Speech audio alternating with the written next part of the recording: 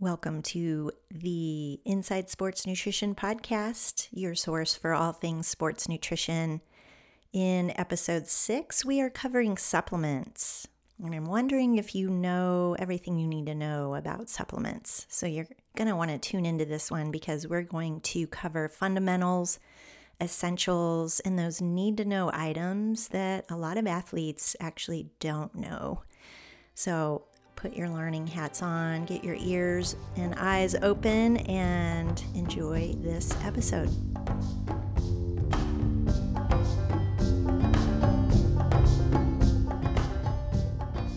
Welcome to the Inside Sports Nutrition Podcast. My name is Bob Siebehar with my co-host and good friend, Dina Griffin.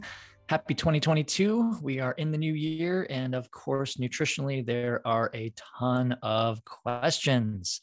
There's New Year's resolutions, there's changes, there's foods, there's supplements. So today, Dina and I are just going to chit chat a little bit about supplements and really setting the stage for the why behind the supplements. We're not going to get into specific supplements and talk about their usage or not using them for that matter. We are going to highlight a few throughout this year and talk about some that we really believe in terms of the research and the efficacy. But today we're just going to kind of float in and give you kind of that 30,000 foot view on our views and with supplements, and really just looking at, are they necessary? Are they applicable? Are they safe even, right? Because there's all these things that athletes, that you guys and girls are looking for in supplements, maybe not even looking for in supplements, but it's a literally multi-billion-dollar industry that is running rampant. And I will say that because in all my years in sport nutrition, I remember back in the days when I started, and I always have these back in the days story, right? But I remember we were really only talking about multivitamins. Maybe it was creatine, because creatine was getting a lot of press back then, if I'm dating myself too much. But nowadays, I mean, Dina, we are flooded, like literally flooded with supplements. Some of them I've literally never heard of. Like an athlete will come to me and said, "What about XYZ?" And I'm like, I have no idea. I've never heard of that. I need to do a little bit of research first. You mean like the duck feather from the country we've never heard of? That kind of thing? Exactly. Right. Yeah. From the bottom of the sea, this and that. And I know, wow. Bob, it's true. The multi-billion-dollar industry that you meant, like that speaks to this whole rampant, and it's so prevalent, deserves our attention for sure. I feel like every time I look at the statistics and the number, like how many billion dollars, which I even have trouble imagining what that is, like what is a billion, but it's like an exponential growth in this industry.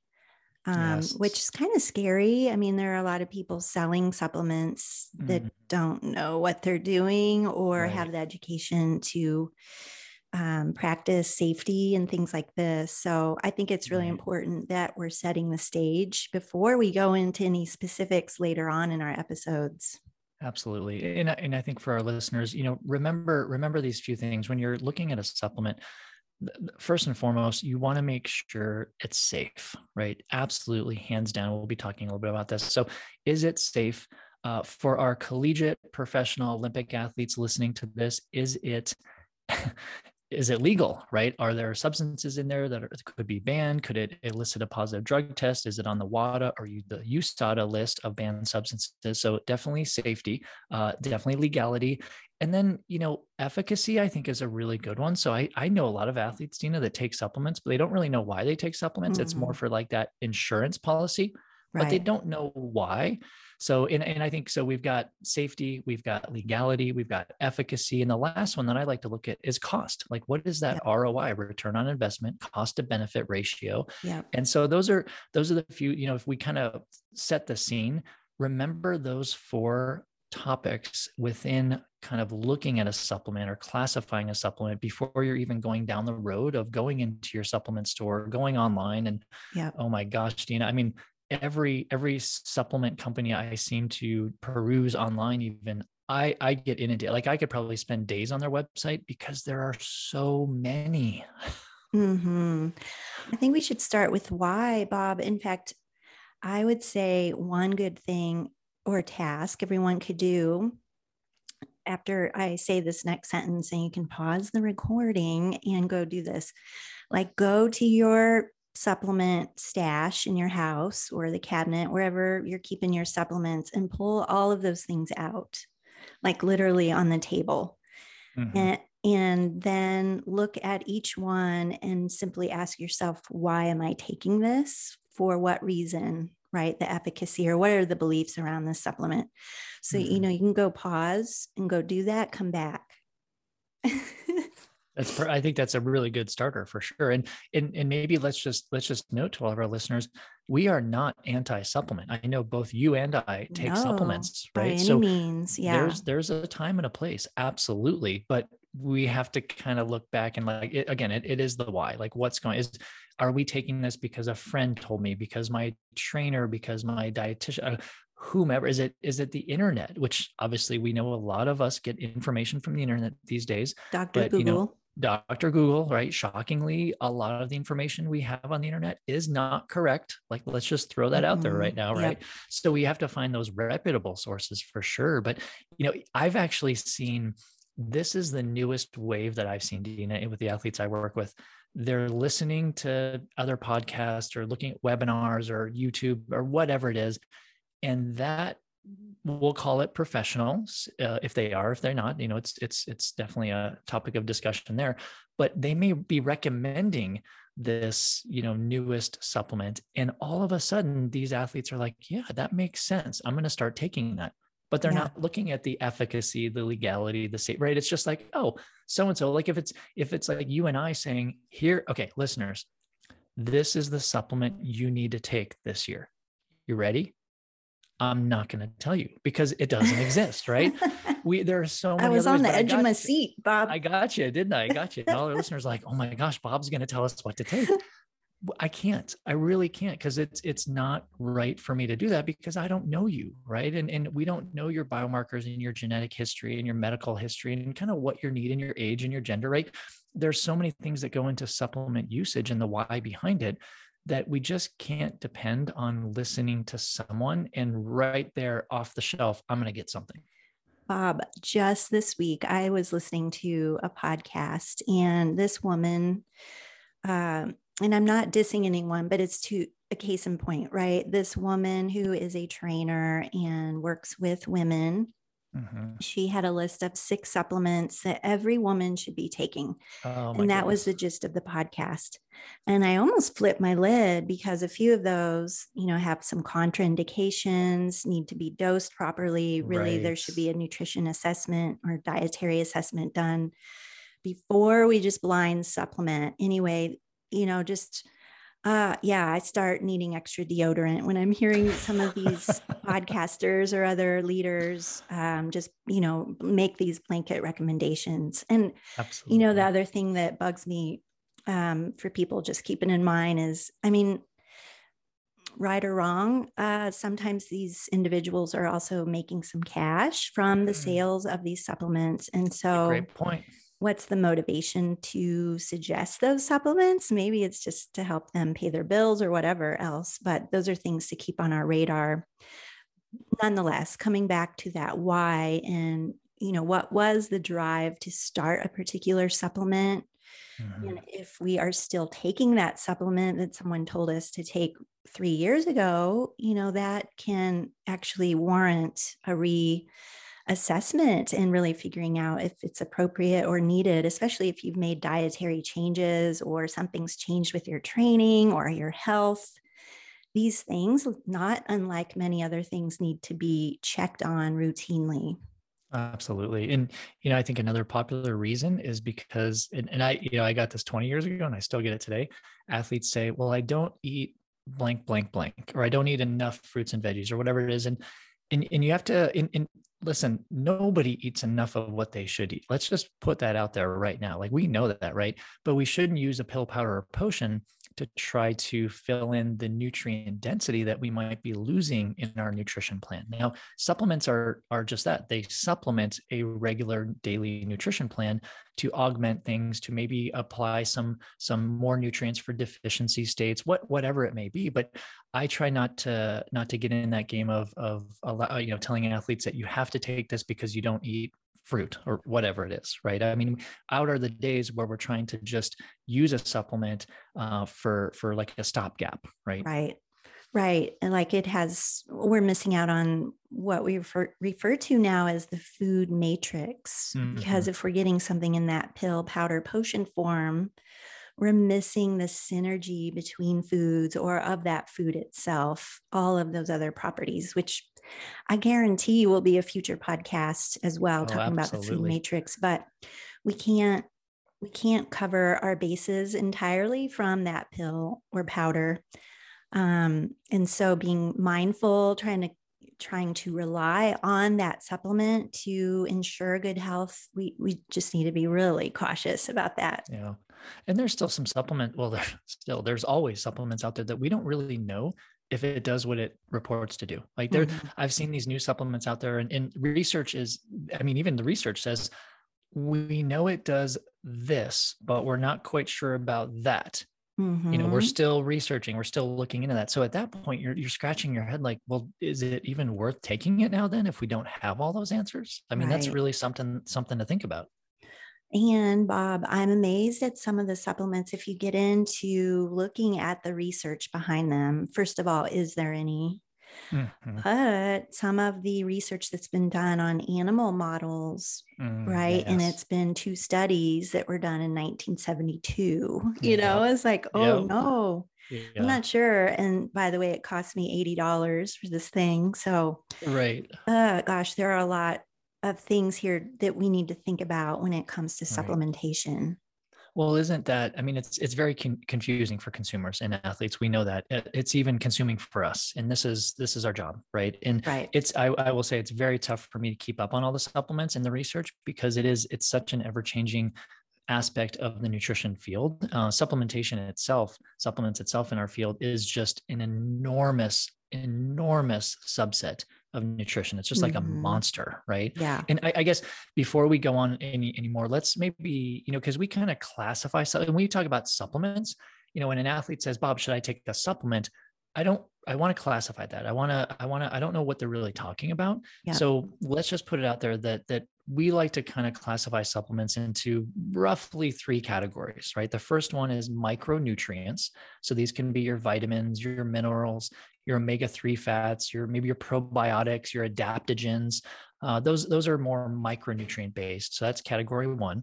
Category 2 is sports supplements. So these are your energy bars, drinks, nuggets, shoes, everything that basically athletes are flooded with these days on the shelves, right? You go into the grocery store, literally, Dean, I went this morning, and there was an entire aisle with sport nutrition products, from drinks to bars to cookies. I mean, yes, sport cookies, right? It's overwhelming, isn't it? Yeah, it is more those engineered products. Exactly. Even if it contains whole foods, it's been formulated and engineered to serve a purpose. Right.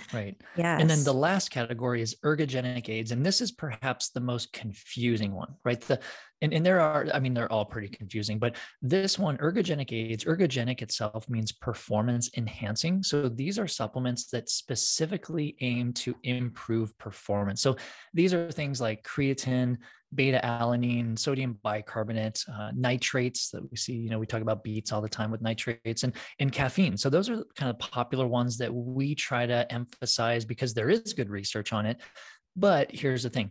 We don't know if it's going to work for every person, like you said, right? And every sport for that matter. Like, it may not make sense for this person in this sport to take an ergogenic aid. And we'll definitely highlight some of our not only favorite supplements, but the ones that are safe and legal and efficacious a little bit later in this year as we pick apart these supplements in separate podcasts episodes. Totally. Yeah. So I think that is a really good point that we're making here, is what supplement are we talking about? Because there's the why and do I need question, but then what does that mean for a next step? And so that could be that dietary supplement, or if we're talking more athletic, perhaps not just specific to health, which we know can influence performance, but those sport engineered products and the ergogenic aids, huge pool that we have to choose from. And understanding dosing, context, and like you mentioned, Bob, the safety and legality and banned substances and all of those elements. And is it appropriate, or will it do what we think? Exactly. And even down the, will it do what we think? Perhaps, right? Maybe it does have good research, but do we need it? Right. So how do we know if we need it? It kind of goes back to the whole biomarker testing that you and I are just really, really on board with and support 100%, is we need to do some metric testing with ourselves, our N of one individual first, to maybe look at our deficiencies. Or, I mean, I've seen a lot of nutrients outside, like in the high category, right? So in athletes, taking those supplements. So that's kind of a good direction of saying, guess what? We don't need you to take that supplement if it's very high, right? But that kind of highlights the let's pop the hood, let's do some biomarker blood work testing, and let's see where you're at first before you start to spend really like a good amount of money these days on supplements. Like some supplements are fairly inexpensive, but most of them, Dina, are, I mean, they're gonna break the bank for some people. Yeah, you can drop a lot of cash, and maybe it's a waste of money. So it's something to be mindful of. I think the number of athletes that I've seen that do start supplements without understanding, or just like, yeah, I heard this was good for me. It's also a case of more is not better sometimes. So even if we are getting food sources of a particular nutrient, but we think we need more because more will help us protect immune health or bone density, it's not always the case. Right. And along those lines is the form of the supplement can be one that's not even absorbed very well. So I guess that's kind of a separate arm of the discussion, but we can overdo certain supplements and in essence, potentially get to a toxic level or waste some money.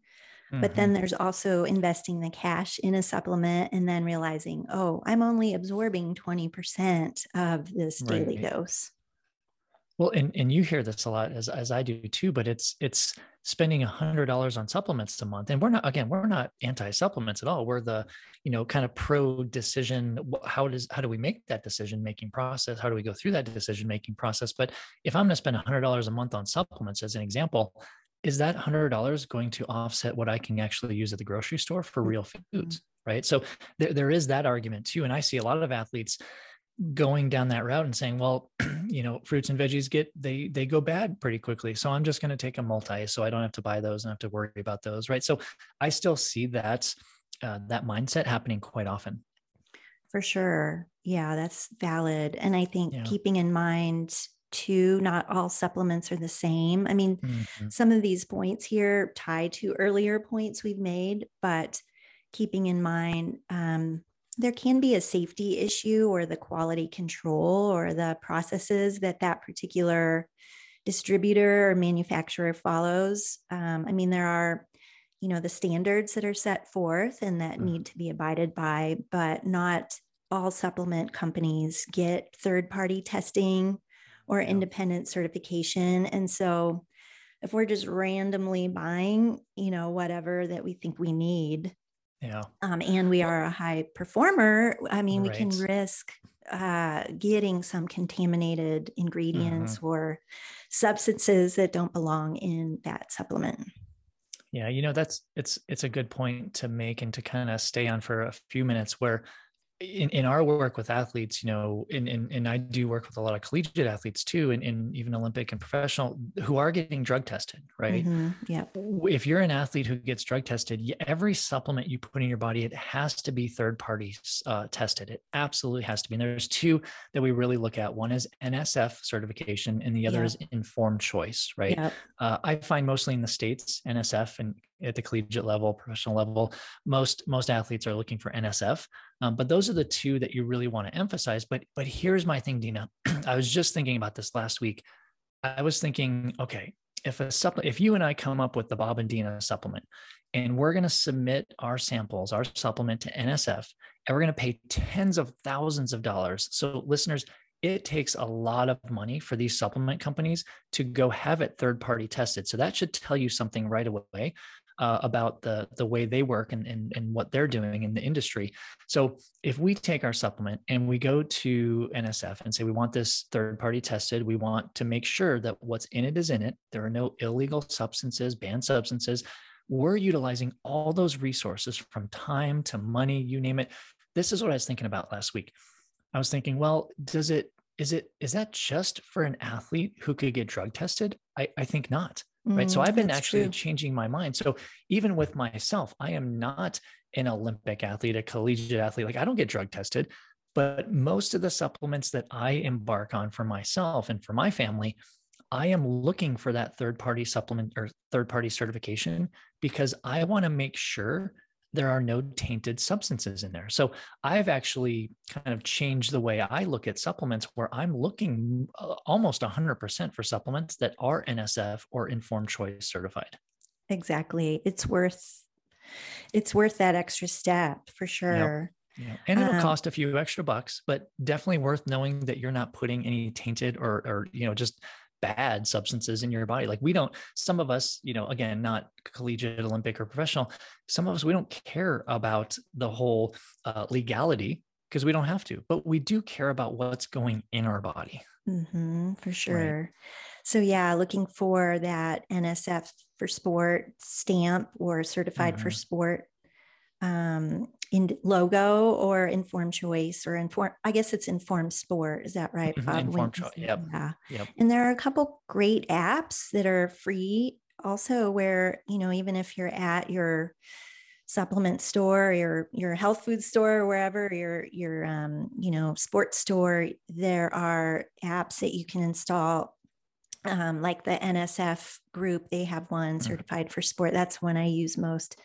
But you can actually scan the barcode of the product if you're not finding it in the database, and it can then pop up the information. So you've got that info real time to tell you more details and just be assured, it might be a good purchase for you if you're going that way. Absolutely. And you can here's what I'll say too. Most companies who go through that third-party testing they're allowed to use that logo, that stamp of approval on their labels. I would say 9 times out of 10, every single supplement company that does that will have the logo on their label. Every so often they don't, but they're paying good money to do that. So they're going to use that. So normally we can just kind of trust looking on the label for that NSF or for the Informed Choice, Informed Sport logo, and you'll be okay, right? But to your point, there are these great databases and apps that you can just look it up. You can even just look up a category, right? If I want to look up creatine, then it'll come up with all the ones that have been tested by whichever companies have submitted for testing. Still though, Bob, okay, you can still, and I just looked yesterday at, what was I looking at?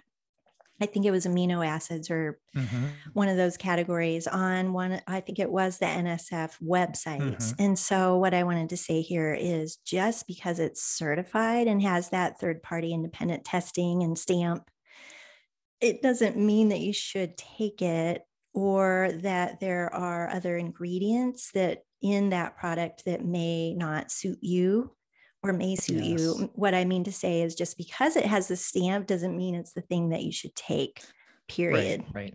Yeah. Because you do have to look at the other interactions. And because again, biology is a little more complex, right? Right. And all these things that are how they're interacting with the body and the different cellular processes. Right. Yeah.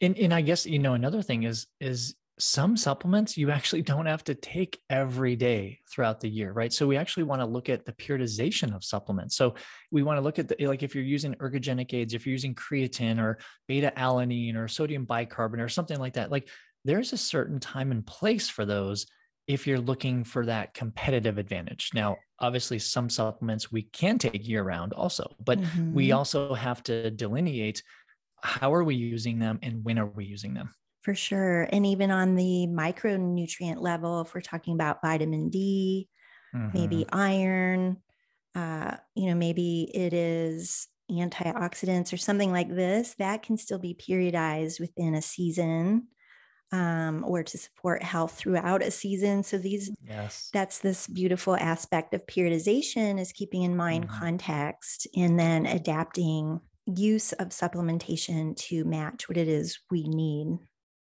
Yeah, absolutely. 100%. And that's, I actually do that with some of the athletes and teams that I work with and you mentioned vitamin D, that's a low hanging fruit one, right? So easy to get vitamin D tested and such a cheap blood work test. I mean, it really is cheap It to have that is. done. And I do the same exact thing. So based on the level, and I look at obviously their nutrition plan and other biomarkers, but I will supplement based on what we see, but also if they're an indoor outdoor athlete, what we see on the lab result, right?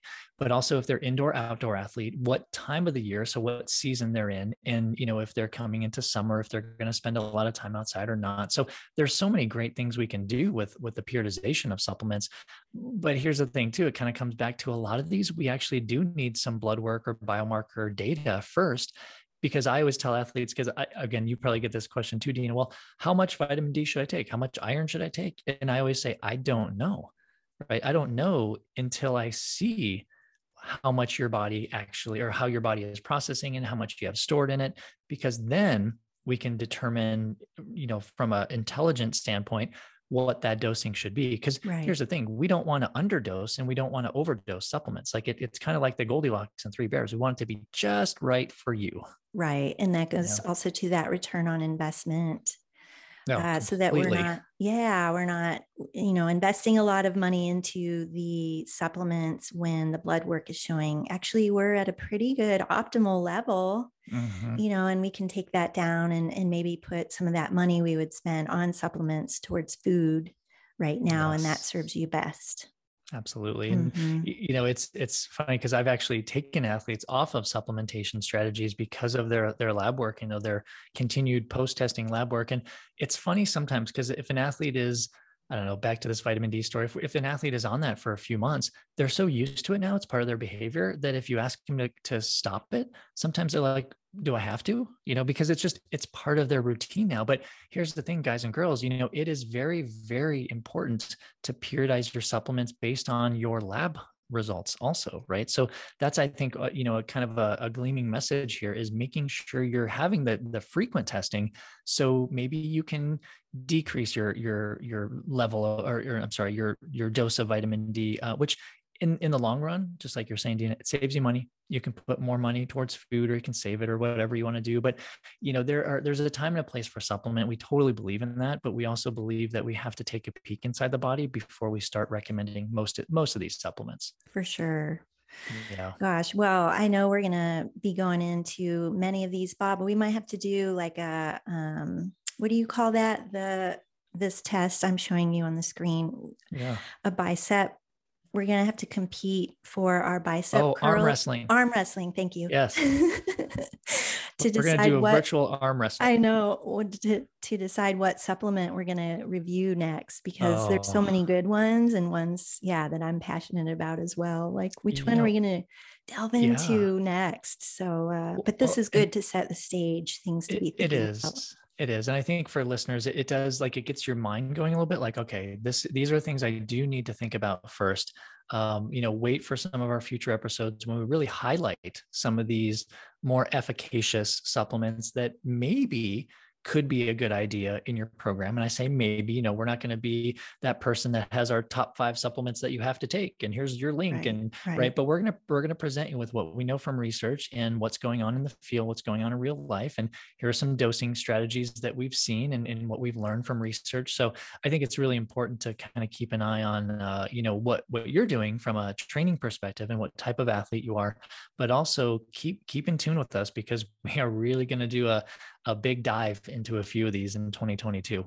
And listeners, let us know what supplement questions you have. You can send us an email at hello@insidesportsnutrition.com. So if you've got a supplement question or something related to what we've been talking about here, or just a general question about sports nutrition, we will take your question and roll it into a future episode. Fantastic. Thank you, everyone, for listening to this Inside Sport Nutrition podcast. We wish you the best, and stay tuned for some great future episodes specifically on certain supplements. All right, Bob, thank you, and we'll see y'all next time.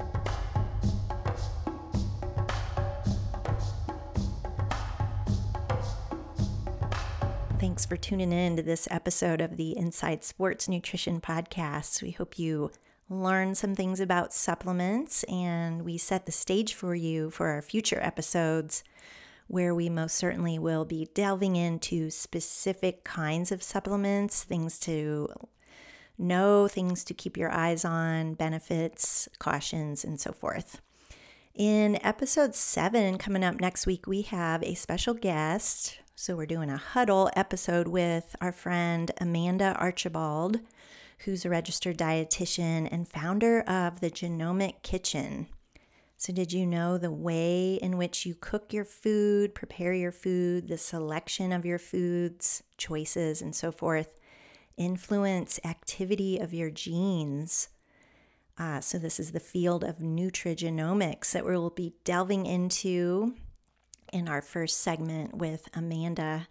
It's pretty cool to think about how food influences our genes and then therefore can affect our health, potentially our performance as well. So that's coming up in episode 7. Thank you again so much for your support. We'd love for you to go over to your podcast platform and make sure you've subscribed. Give us a rating and a review. Make sure to share it with your friends on social. Instagram, we're at ISN Podcast. So we'd love a follow from you and to interact with you over there. So thank you so much for that. It helps us grow and share our content with other listeners around the world. If you'd like more information about the services we offer, including individual and team nutrition coaching, physiological and biomarker testing, reach out to Bob at energyperformance.com. That's ENRG performance.com. Or myself, Dina, over at nutritionmechanic.com. And we so appreciate you and your listenership. The views and opinions expressed on this podcast are solely those of the hosts and the guests involved and do not represent a replacement for medical consultation with your doctor. The information and opinions provided here are not intended to diagnose, treat, cure, or prevent any disease or medical condition. This podcast is for information, education, and entertainment purposes only.